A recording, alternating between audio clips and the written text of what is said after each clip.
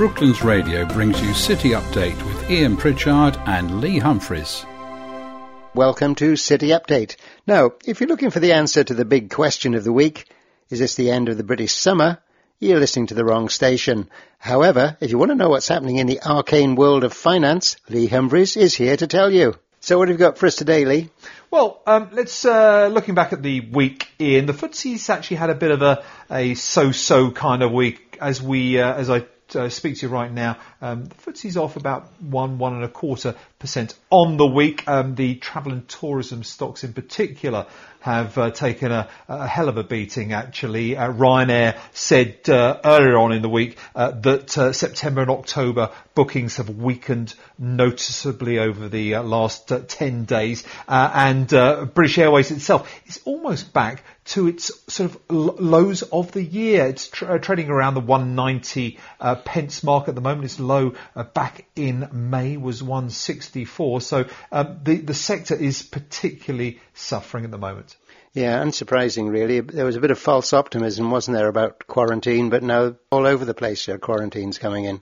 Yeah, there's some headlines coming across the news channels in just yesterday, actually. But it doesn't seem this alarm that we're seeing over here in Europe doesn't really seem to be manifesting itself, particularly in the United States. On Wednesday night, the S&P 500 closed at an all-time high. Yes, it closed at an all-time high. Its previous high was back in February the 26th to be exact. Fell 33% very, very quickly, and now we've bounced back.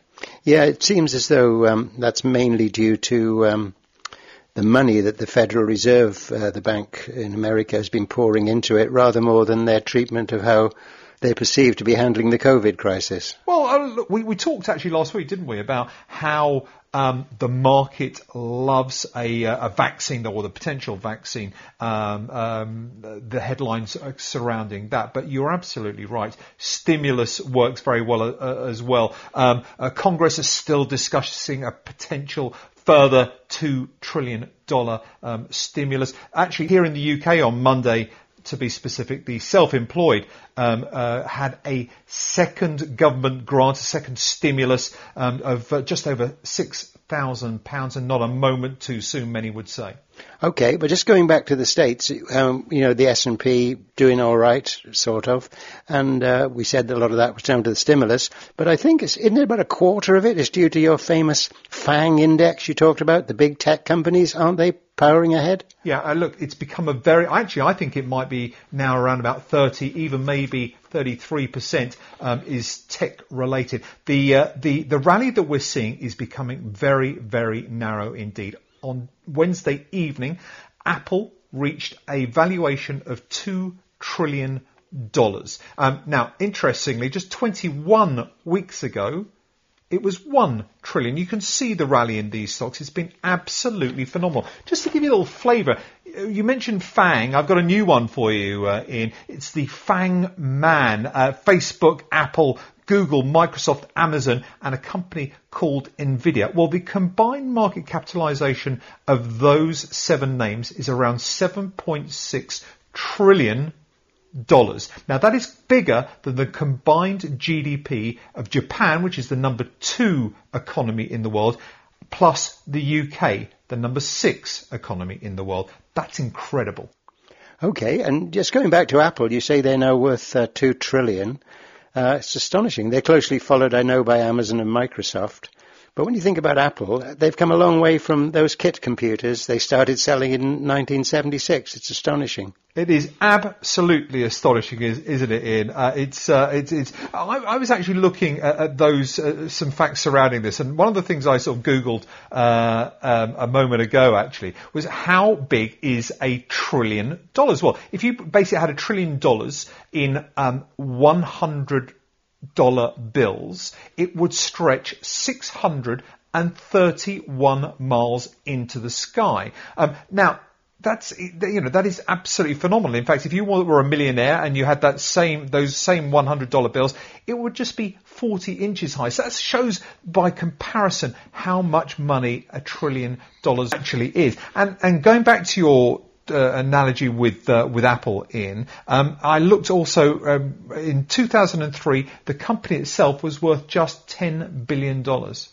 Now, no episode of City Update would be the same if we didn't mention Tesla. No, exactly. I love bringing the subject round to our favourite car company, Ian. On Monday, it was up about 11%, which is sort of a fairly regular day for Tesla right now. It's also trading, of course, at a record high. It is now valued at nearly 2 times, get this, all the major US car companies and airlines. That is combined in. It is right now trading up 50% from its low set last week. So it was around about $1,380 a share last week. It's now trading at $2,000. Absolutely incredible. It's astonishing, isn't it? And trying to read a few things to keep up with you a bit, and I see there's something called a price-earning ratio. That's how much the company's worth over how much it earns. And the company's worth 900 times more than it actually earns, which is what, people would think, well, that's just bonkers. Logic has flown out the window. You're absolutely right. PE ratios are looked at. I mean, I will say in the defense of the market right now, no one really knows what earnings are in this current market environment. They're very, very, very difficult to predict. No one really knows what the market will end up doing, of course. But yeah, some of these valuations are a stretch. Okay, now what else you got for us? Well, I mean, the other stuff out there, again, coming really back to the UK, is the continued sad news about jobs being lost. Marks and Spencer's, we mentioned them last week, said they're now cutting 7,000 jobs over the next 3 months. It really was as a result of their announcement on Tuesday that in the past 13 weeks, general merchandising within Marks and Spencer's was down 38%. Actually, food was up a wee bit. Okay, and some local news. I heard yesterday that Britain's biggest bus manufacturer, I think it's Dennis, have a site in Guildford. They're going to lose 200 people from Guildford, so it goes everywhere, doesn't it? It certainly does. I mean, the along with the Marks and Spencer's announcement, I saw something from a group called the Centre for Retail Research. They said, looking at the retail market, obviously, that 3,600 shops had closed in the first half of this year, and that equated to 50,000 jobs lost. These figures are incredible and causing people so much pain. Absolutely. So, Lee, what next? Well, also the announcement actually from Morrison's that it has got into bed with Amazon, back to the tech world. Now, Morrison's basically they've seen some pretty good growth in this sort of pandemic era. It's actually grown organically faster than the big four, that is Asda, Tesco, and Sainsbury's. But they basically said that for all Amazon Prime customers, they would get same day delivery for orders over £40. This whole market of home delivery is phenomenal.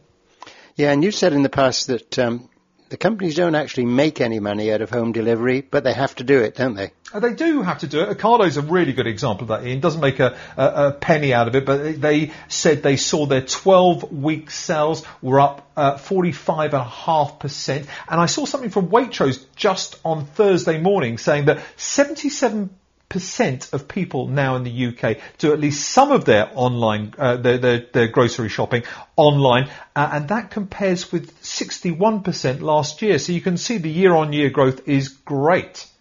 Okay, and anything from the property market? Yeah, I mean the property market, as probably a lot of our listeners know, is humming along quite nicely. It's actually doing very well in the US. We had some strong data over there this week as well. But back in the UK, we had Rightmove come out saying that year-on-year prices in August were up 4.6%. Now again, there's some stimulus kind of measures here. You'll remember the announcement by Rishi Sunak, our Chancellor, that he was suspending until the end of March stamp duties. That is certainly been favourable there. And one of our big house builders, Persimmon, talked about on Tuesday a robust and resilient housing market. So the contrast, Ian, between certain sections of the economy, that is of retail, and others, technology and housing, is there for all to see.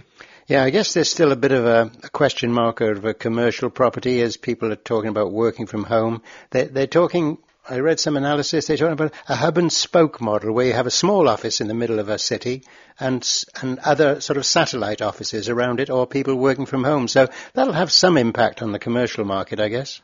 Well, the commercial market is incredible at the moment, Ian. Schroders, one of our biggest investment managers, said just last week that 5,100 of its employees were going to be given the option to work from home. Now, that's great for those employees, but if you are a Pret-a-Manger or any other local business that surrounds that office and relies on that sort of trade for coffees, snacks and lunches, etc., it doesn't feel so good.